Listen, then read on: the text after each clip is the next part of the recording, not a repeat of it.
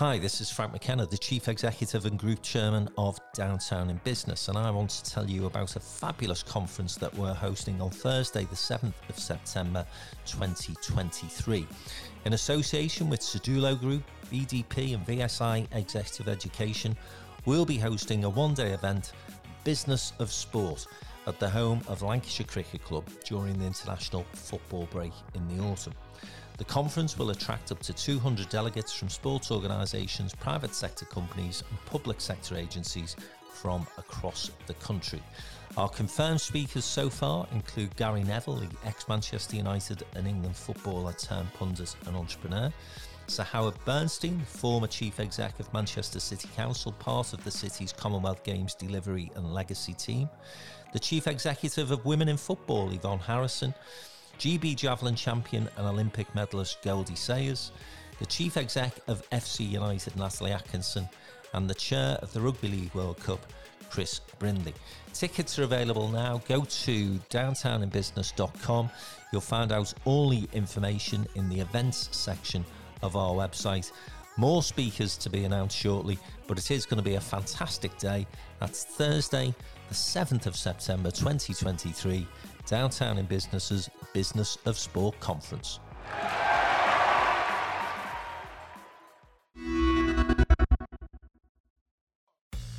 My name is Andy McIntyre. I'm co-founder with Tony Faulkner of VSI Executive Education.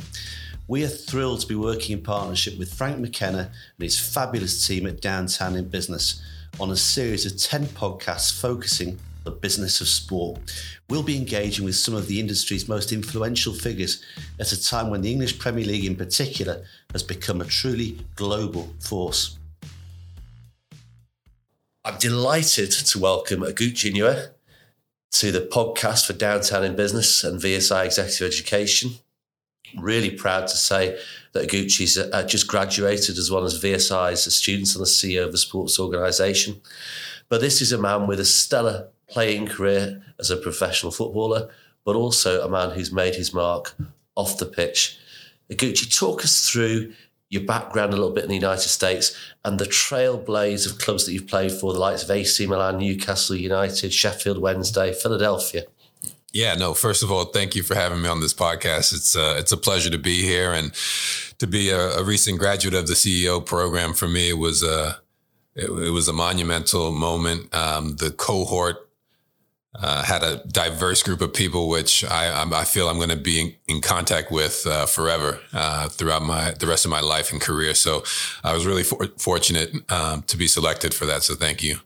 I know that they very much took you to their heart, and the level of your commitment was astonishing. Travelling from the United States every 4 or 5 weeks for 2 days in Manchester is evidence of the DNA of the man. Yeah, no, I mean, you make a commitment, you stick by it, right? And I'm a firm believer that you invest in yourself like you would in anything else. Like in stock, for example, you want it to rise, and you have to make the right moves and make the right commitment. So I started this course, and I was committed to not miss a day of it and see it through. So that's just what I did. So was that commitment and dedication what defined you as a professional footballer? I think so. I think that's part of my DNA, my personality. I am somebody that has dreams, but then I go a step further and say that my dreams are goals. And the way I differentiate dreams and goals are I put a timeline on goals, right? And so it's not just far-fetched, I want to do this, but I want to accomplish this by this time. And so until I accomplish a goal, I can't move on to the next one. So take me back to the start then of your soccer career. You set yourself a goal, a timeline. Describe that to me. Yeah, so obviously I grew up in America in the 80s and 90s, where soccer wasn't as prominent, definitely not in America as it is now. And I was a multi-sport athlete. I ran track, played basketball, played soccer or football. And at that time, I think growing up, I wanted to be a professional basketball player, because that's, really? The Michael Jordan era, Scottie Pippen, everybody was playing basketball. And I was, at the time, equally good in both sports, football and basketball. And then I just felt I was excelling a lot quicker in soccer, so I just stuck with it. And started playing organized football and then started getting noticed by recruiters and playing on more competitive teams. And by the time I was 16, 17, probably 16 years old, starting with the youth national team, the under 16s, under 17s, I decided I want to be pro. And at that time I said, I will be a pro before I'm 20 years old.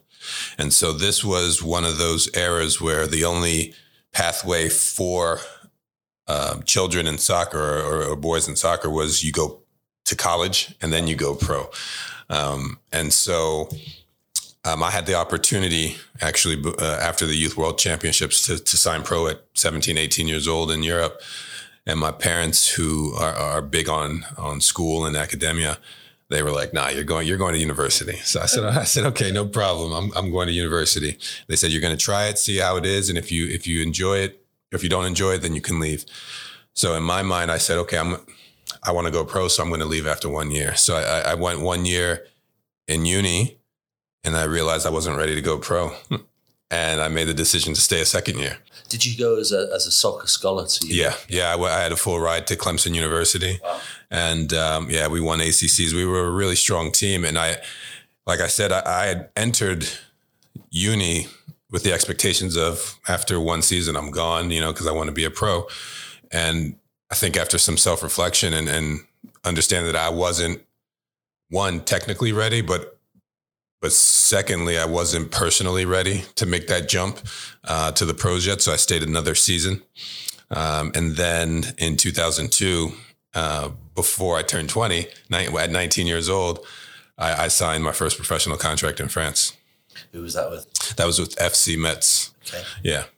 Now, that must have been a big transformation, leaving university, and as high quality as the program is at Clemson, at Metz, you're dealing with men who have to earn money every week, win to pay their mortgage. Yeah, 100%. It was a huge transition, right? You're playing with friends who, their only objective is to win a championship, not to put food on the table for their family or their wives or what have you. And so my mindset had to change, right? This wasn't it was a friendly environment, but it was, you were in competition, not just with your adversary, but with your own teammates.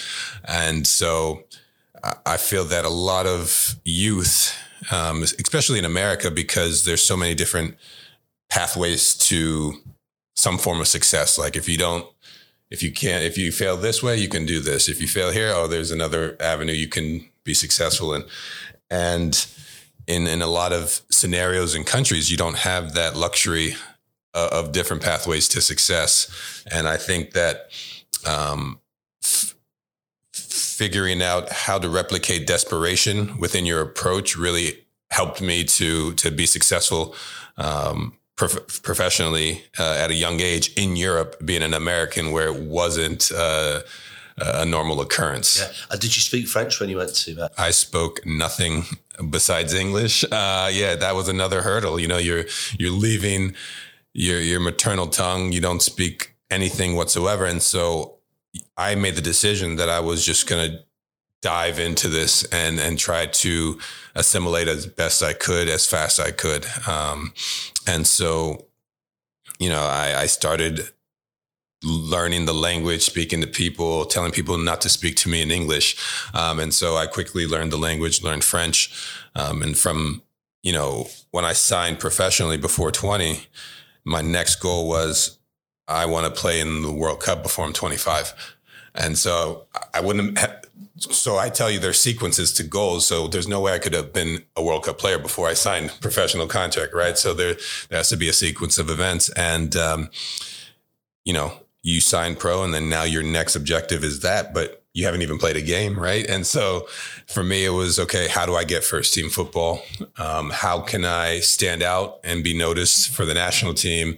I had no clue. I was not even 21 years old, and they had a generation of strong defenders. And at that time, it wasn't such a young generation of players. A defender had to be older and experienced in order to be on the field. Found my way to Belgium on loan to get playing time. Was very successful. Was then bought by Standard Liège in Belgium. and was a standout in the league. At that time, it was myself and Vincent Kompany who were like the two strong center backs. He was playing for Anderlecht at the time, and I was for Liège. Our elite company. Yeah, exactly. And so I was able to showcase my talents domestically in Belgium enough, and the national team coaches took notice to that, and I found my way onto the national team and played in the World Cup at 24. When did you make your debut? I made my debut.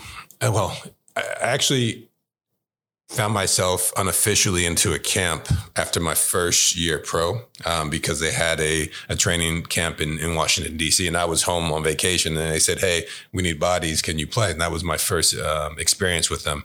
And then officially I got invited in 2004, so a year after that. And that's where from 2004 for the next 2 years was kind of my ascension with the national team, and to where I became a starter for the 2006 World Cup in Germany. And 69 caps at the end of your career, spectacular. Yeah. No, it's unfortunately injury prevented me from having more, but definitely I was blessed enough to have those games as it is, and to play in 2 World Cups, and to play at the number of clubs that I've played in. As an American, because it's not a common occurrence, I think I credit that to differentiating myself and obviously understanding that no one's special, but everyone's unique, and try to display my uniqueness as best I could, to the point that, clubs like Milan or Sporting Lisbon or Newcastle, Malaga were able to take notice and to ask for my services. I've enjoyed some time in the same city as where Vincent Kompany's made such a big impression. He was really vocal in his valuing education as part of his own development while he was still a player. Is that something you? Yeah. No. Vincent he's a sharp guy. He was definitely a special footballer, but also a very bright individual as well. And for me, as I told you, my family values education. I have 4 brothers and sisters, 2 of them who have their doctorate and are doctors. The other 2 are engineers and mathematicians. And so my family really holds education high. And so one of the things I told my mother, I promised her when I left uni early, I said, I'm going to finish my degree. I probably didn't have to, and she probably didn't believe me. But I finished my degree in internet. Well, it was a dual degree actually in French and international business. So I definitely believe that it's important to continue an educational pathway, because you never know when your sports career is going to be over, and what skills or what formal learning do you have to support you in your next stage in your life. Do you think your education made you a better footballer? I think my education, along with my experiences, made me a better footballer. Right. I think the fact that I had the wherewithal to know not to leave uni too early, because I could have left early and just fallen on my face and failed. And I think I needed that extra year of development, not just from a football perspective, but from like a growth perspective, becoming a man, to be able to cope and to deal with what I was going to deal with later on in my future. So I definitely believe it's that cognitive understanding as well as that formal teaching that definitely assisted me. And you certainly had a career over some of the really big clubs around Europe. Tell me about the high spots of your playing career, outside of the national team. Yeah. I mean, there's a lot of high spots. Obviously, I told you I played against Vincent many times, and it was a big rivalry in Belgium, Liège and Anderlecht. And when I signed to Liège, they were a big club that they were big without any silverware in the last 2 decades. And a bit like Man City when Vincent signed for them. Correct. And within 4 seasons of me being there, we won back-to-back championships. And since I've left, I have yet to win a championship. So that was a very important milestone for me and for the city and for the club. Obviously, signing in Milan being the first American to sign to that club and just signing to that club in general with its history, with its rich history and notoriety. For me, it was, I don't really have the words to explain it, because even at the moment it came so fast, right? I didn't have any time to process it when it was happening. But now that I can detach myself and look back at my career, I'm like, wow, that was a huge feat that you were able to accomplish. So while you're enjoying this successful playing career, did you always have one eye on the future, and clearly a future where you want to be a strategic leader in sport? Yeah, no, for sure. I always had an understanding that this wasn't going to last forever. The star system was eventually gonna fizzle out. And I think I attribute that to my family that was able to ground me throughout my career and make me understand that regardless of my successes, it's all going to end. What are you going to do next? And how are you setting yourself up so you're not in the fog and you're not wondering what to do? So prior to retiring, I retired in 2018. In 2013, I think I started my first company. It was a nonprofit focused towards childhood obesity and kids remaining active and fitness. That's something that I know that our partners downtown in business are passionate about in Liverpool, where they've had challenges in that area, and they've worked closely with certainly the Everton Foundation to support kids in that respect. No, it's huge. I mean, I think a lot of things that I do in my life will involve, there's very few things that I'll refuse if it's involving helping kids and making them smile. I'll never turn down an opportunity to do that. But from there, 2015, I started my second company, which is a sports performance company that we've been operating since 2016 and still till now. So I've always had an eye in terms of operations and leadership. Tell me about that company. Yeah, the company is called Onyx Elite. Our brick and mortar location is in Richmond, Virginia.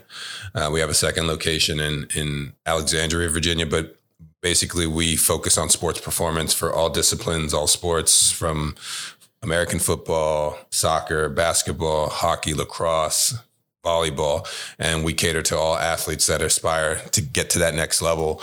Because as we know, like sports performance and sports science has developed immensely in the last 3 decades. And so now every athlete is looking for that extra edge, that extra competitive advantage. Yeah. And we offer that. And so we've been doing that for multiple years and growing and growing in notoriety and expanding in our clientele base. So it's something that I'm really pleased. And I started it because as a professional athlete, we're privy to these services. And I realized that the general population don't know half the things that we do as athletes in terms of performance. And I wanted to find a way to bridge that gap and offer those services to everybody who desired it. So that's what we did. So at what point did you decide you were going to bring the curtain down on the performance element of your career? Never use the word retirement with athletes because it's an evolution of your life. To be fair, like I said, I always set goals. And from the start of my career, I always had the idea of when I'm 35, it would be around the time I would call it quits. My last season in professional football was with the Philadelphia Union, and I turned 35 in that season. And I could play probably for a few more years if I really wanted to, if I really urged it and pushed it. But at that point, I was like, I have nothing left to prove. Like, what do I need to accomplish right now? I'd rather better my time to help the next generation be better than anything I was. And so within that, I set out to earn it or gain experience in administrative organizations in football.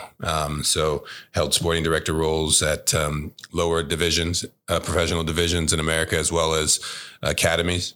This is prior to me going over a year and a half ago to Belgium. So that was a really another interesting move. Talk me through what about that move and to Belgium. Yeah. So I was the sporting director for an academy in Orlando when COVID hit. And this is... Was that Orlando B then? Well, I was in Orlando B, their second team. That was their professional team, and they were playing in the 3rd Division America. And then I was there for a year.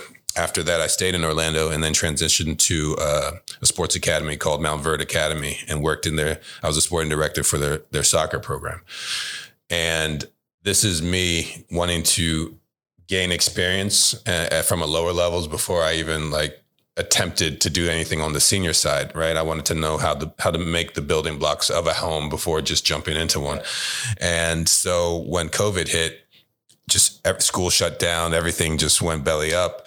And I left Florida, moved back to America. And then while things started opening up, I started doing some analyst work with CBS for the national team during the World Cup qualifying campaigns. And within those months or years that I was doing work with CBS, I was offered the opportunity to be the Secretary General, CEO of Virton in Belgium, the Belgium 2nd Division. And it kind of came out of nowhere based on some of the contacts and connections that I have. And for me, I said, this could be an interesting opportunity and experience for me as I'm going towards this leadership journey and aspiring to have similar positions at higher clubs with more notoriety. So I took that opportunity in, I believe it was August of 21. Yeah. Not all bad experiences, though, are without great learning. And I know this had its challenges. Do you feel you came out of it stronger? Tell me about the challenge. Yeah, there were a lot of challenges for sure. But I'm a firm believer in you learn the most through difficult times than you do through the best times, right? Because you know what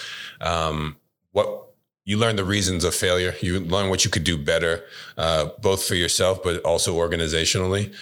So there were a lot of challenges within that and seeing a smaller club or a club at smaller scale and what you would do differently or how you would change things if you were at a larger club with more resources and a bigger infrastructure. So for me, it was really taking all the challenging moments or the difficult times and being like, okay, anywhere else, I'm going to change this. I wouldn't do this. I'd avoid here, or I'd emphasize more in this area. I'd put staffing here, or I wouldn't put staffing there. I'd communicate this to the owner. I wouldn't communicate this to the owner. So it was a myriad of learning experiences that for me, I think was invaluable. And to be fair, I'd do it all over again if I learned the same things that I did learn. So you'd have a flavour of being a sporting director, chief executive. What direction do you see your career moving in? I mean, they're both obviously senior leadership roles, but have you got a bent for one over the other? I'm not going to say I have a bent for one over the other. I think it all depends on the opportunity that's presented.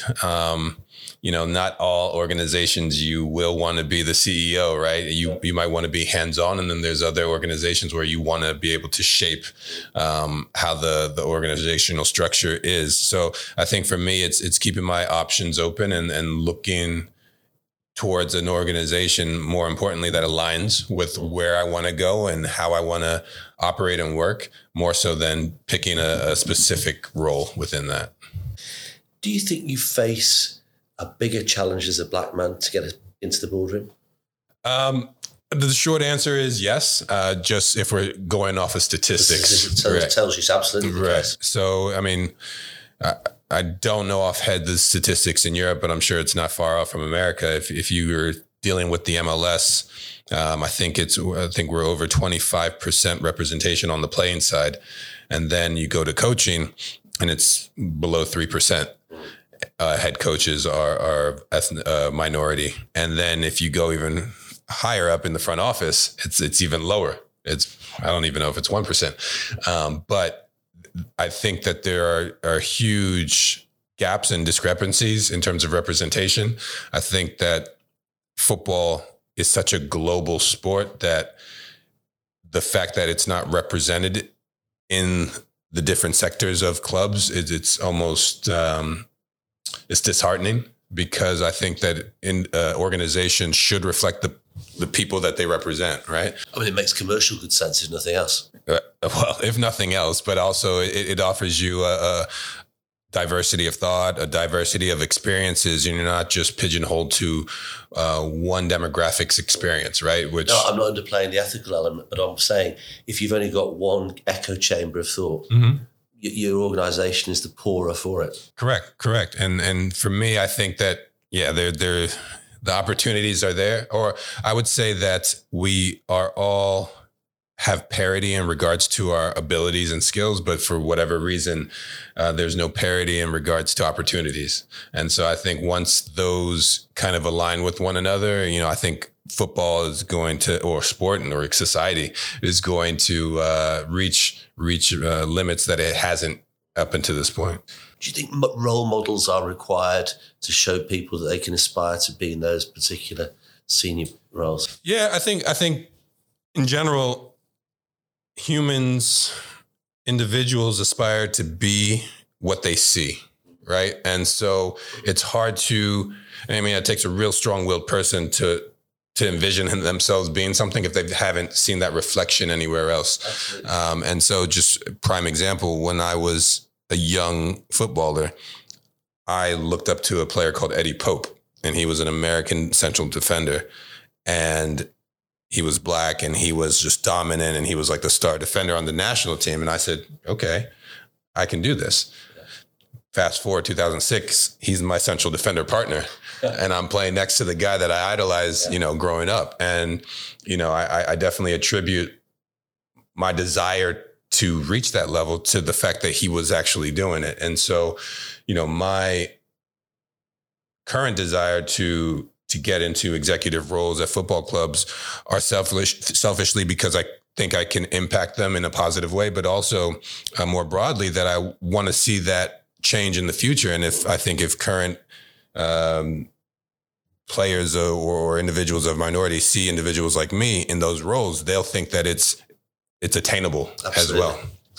In your career, you must have encountered good, bad, and different leaders.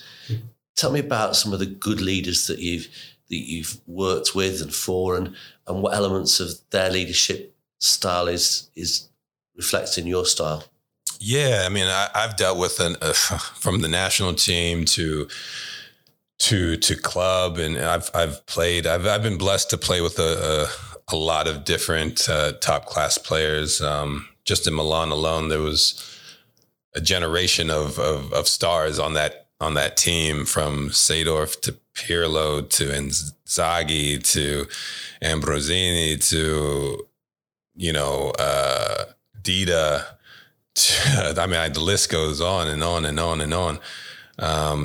But, I think for me, I looked up to everybody in regards to, I respected people for what they did and what they accomplished. But I really looked at myself to push myself further. So I never tried to be somebody else. I just always tried to be the best version of me, with the understanding, knowing that I'm not the best, right? So I always said, I know for a fact I wasn't the best central defender, but I also know that I had a unique skill set that obviously people thought was useful, which is why I was able to sign to the clubs I signed, play in the games I played in, and reach the accolades that I did.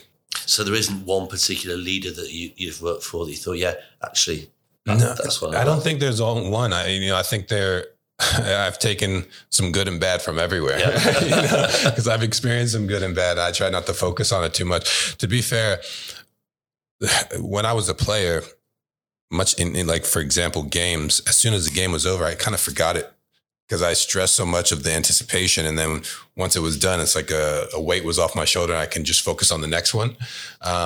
Within teams, I would say leadership, but more so like friendships. And then for me, it was connections. So the players that I connected with, I held more importantly than anything else. And so that was pretty much how I operated throughout my career. So you're now in an era where soccer in America looks as though it's about to explode. It's obviously got massive challenges still with competing sports. But the MLS is doing well. USL is looking more attractive by the year. What's your vision for 5 years' time? World Cup, is it 4 years' time? 3 years' time. 3 years' time. 3 years' time. For the World Cup. How's that going to impact on the game over there? Yeah, I think it's going to have a significant impact on the game, much like the '94 World Cup did with the promotion of the MLS in the first place. I think that the World Cup is going to inspire a generation of athletes, of soccer players that are just going to be amazing. I think the infrastructure and the investment in the game in the last 2 decades has been amazing, right? And to the point that now MLS is a household name outside of America. European markets know the MLS. They actually shop in the MLS to bring back players over to Europe. So I definitely believe that us as a nation, we have an opportunity of not just showcasing our talent, but showcasing, our potential in the future. So I'm definitely looking forward to, one, the competition, and two, seeing how our golden generation is going to perform at home during the World Cup. Because you've got some fabulous young players coming through. Yeah. I know the under-18 team is very powerful, and then you've got the existing players who are breaking into major European leagues now making impact. And then the women's side is also hugely powerful. So it's looking very strong for the nation. Yeah, the women's team, they've been a juggernaut for years. So that's kind of constant on their side. Credit to them that they've been able to maintain their culture and their dominance in international soccer. Is the women's club game developing at the same pace as the national team? It is. I mean, the NWSL is only in its 10th year. I think it's the third iteration of professional football on the women's side in America. And I think that it's not going anywhere. There's been significant investment. I think the most recent was over 50 million franchise fee of a recent entry of a team. So there's been a lot of increased investment in the women's side that's mirroring the pathway that the MLS took some years ago. So I believe that the women's side is only going to get stronger as people take notice and understand that our national team is strong, and maybe the best market to develop the women's game is in America. Absolutely. And as you say, it has been powerful there for many years. I mean, I remember going back to '94 and seeing just how strong the girls' team were then. I'm sadly of an age where I was actually at the '94 World Cup covering it in a different life as a journalist. And it didn't feel as though it had the same energy and anticipation as it has now. Would you think that was fair? Yeah, I think that's fair. I think soccer wasn't as well understood in '94 as it is in 2023, right? I think it was a sport that was more recreational at that time. It was still the biggest participation sports in the country in '94. So that was the main issue. It's a huge in terms of youth participation, but after that there was no lucrative pathway because we didn't have a professional league that offered that offered you to earn a living like it would overseas. And that changed once the MLS came. And I think the MLS of today is nothing compared to the MLS when it first started 25 plus years ago, right? You have individuals earning upwards of $6 million now, where I think initially they were stars, like league stars earning maybe 50,000 a year. And so the marketing has increased, the visibility has increased. I think the quality of players have increased. I don't think it's yet reached the summit that it can compare with the major European countries, but I definitely think that's an objective of the league. And they're trying to find ways to lure better players and better coaches to the league in order to build it. How important is it they continue to promote domestic talent through the league? Because fans love to see a player who's a local player who's come through the increasingly successful academy system. Obviously, traditionally, the university system's been the pathway, but most of the MLS clubs are now building really top quality academies. Yeah, I mean, everyone loves a hometown story, right? And I think in any country, whether it be England, Spain, France, America, I think the emphasis should be on developing domestic talent, right? But understanding that also can be supported with some international talent in there, right? Because I think we go back to that diversity.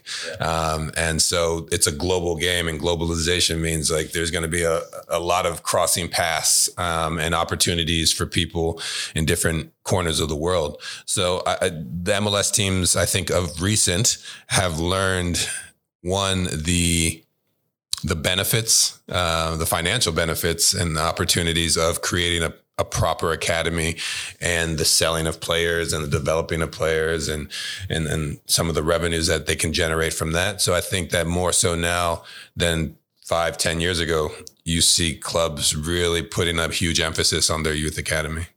And in terms of the cities supporting the build of bespoke soccer stadiums, is that in recognition of the value to the local economy that soccer can bring? I mean, I think that's a recognition of the pathway, right? When the league started, you'd maybe have teams playing in makeshift stadiums or shared stadiums, and now you have soccer-specific stadiums almost everywhere. There's only a handful of teams that share their stadium with an NFL team, and that's probably because the owners are the same as the NFL teams in that city, like Atlanta United. But even in Atlanta's stadium, they get sold out crowds in their NFL stadium. So that's credit to them in regards to their influence in the city. I mean, VSI is teaching out of the Inter Miami Stadium, our master's degree for sporting directors. But what's really exciting is the prospect of moving to the new stadium that looks like it's going to be magnificent, actually in Miami. Yeah, I think any new franchise, they always have to come with a pitch of creating a stadium, building a stadium. The current Inter Miami Stadium is a new rendition of the former Miami team's stadium. It was the old Lockhart Stadium, and they just renovated it, made it new. It's in Florida. It's in Fort Lauderdale, correct? And I think they have plans now to relocate it. I think they've secured the grounds and the space to build I'm sure it's going to be impressive. I've seen the plans for it. It looks absolutely unbelievable. I'm sure it has to be if it's going to be in Miami. I'm sure it's going to be very impressive.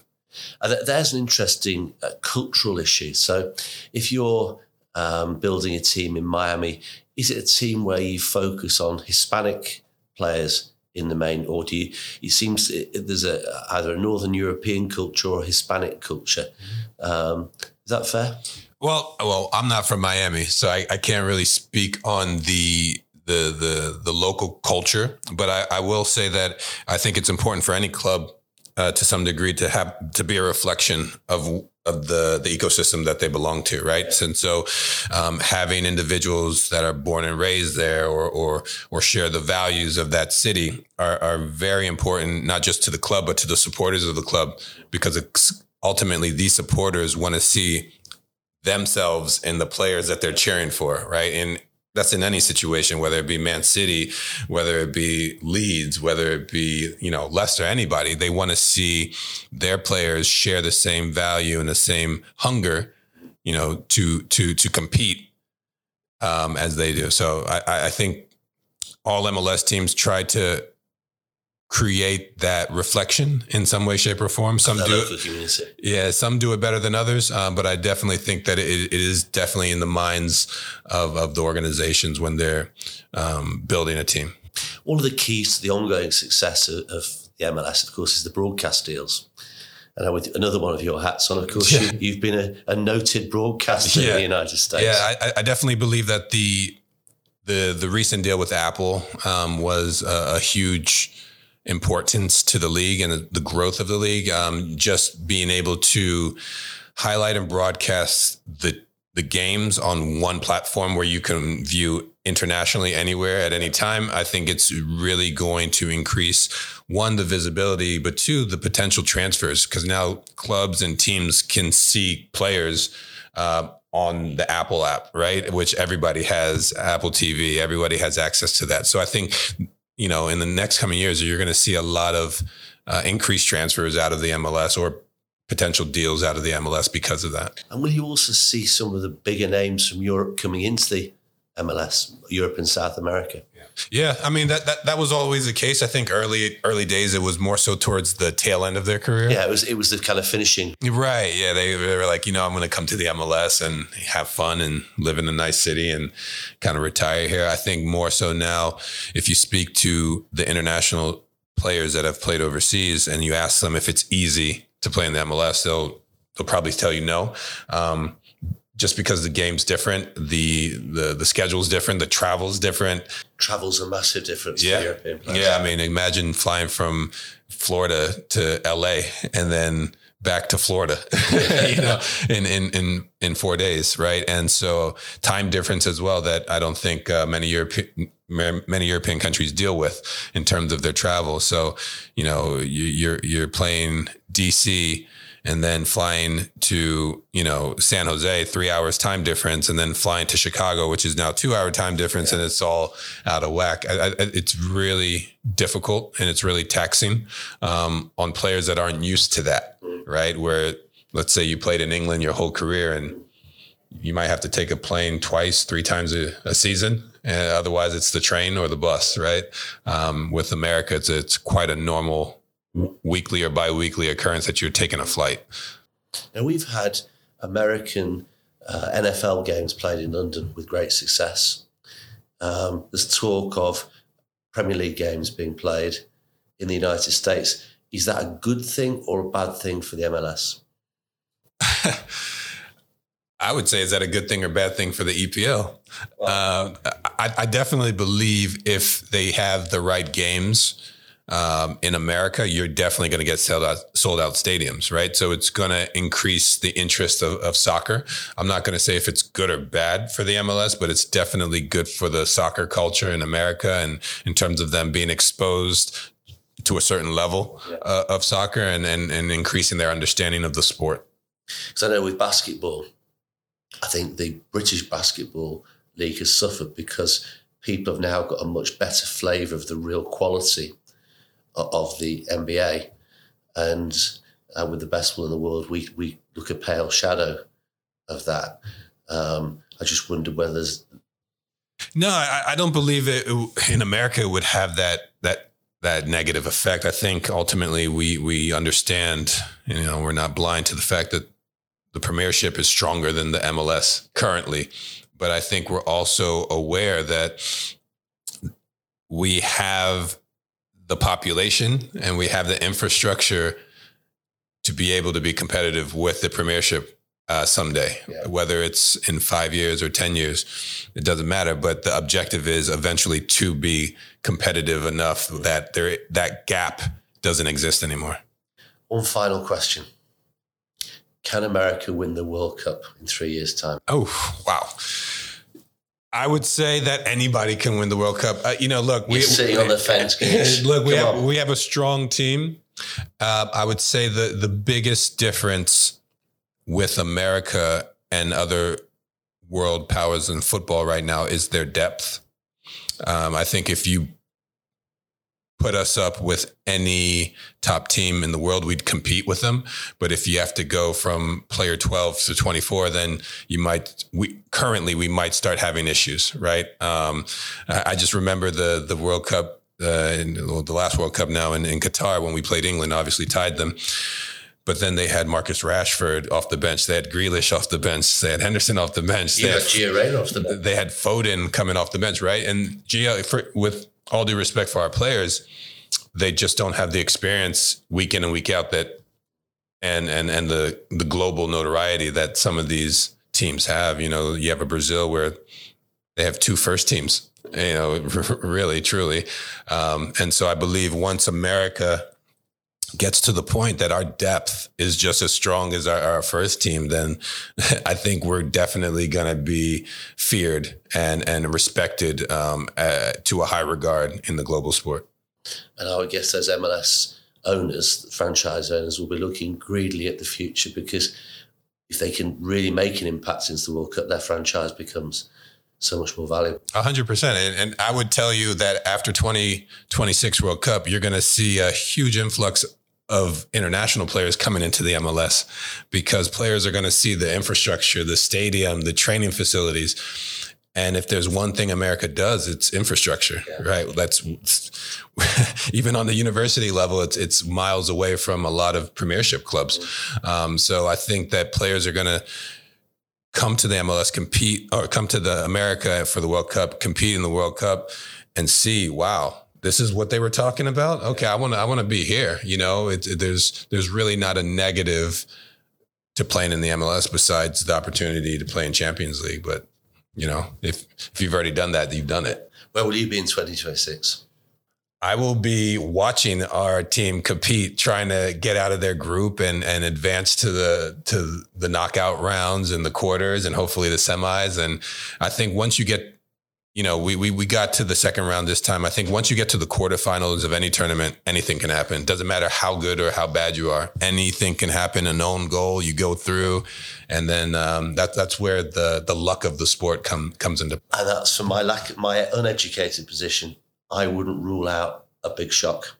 Oh, never. There's always Cinderella stories. Yeah. Look at Morocco this last World Cup. Nobody. Yeah. Anticipated them going as far as they did, and they could have probably gone further. Yeah. But yeah, I would love for America to be that Cinderella story, and even more so at home, right? And it just adds that extra special piece to it. Yeah, and it would, you know, I think the truth is for the game globally, it would be a fantastic thing for the nations to get behind.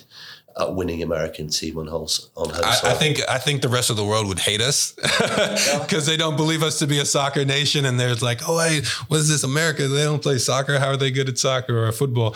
But I think it would be a very good wake up call to everybody else to see how far we've come and where we want to go. Maybe I'm too close to it, but people in the industry are looking up and they've already had the wake up call. Well, hopefully. Gooch, really appreciate your time today. No, it's my pleasure. Great role model for American sport. Thank you. Thank you. Appreciate it.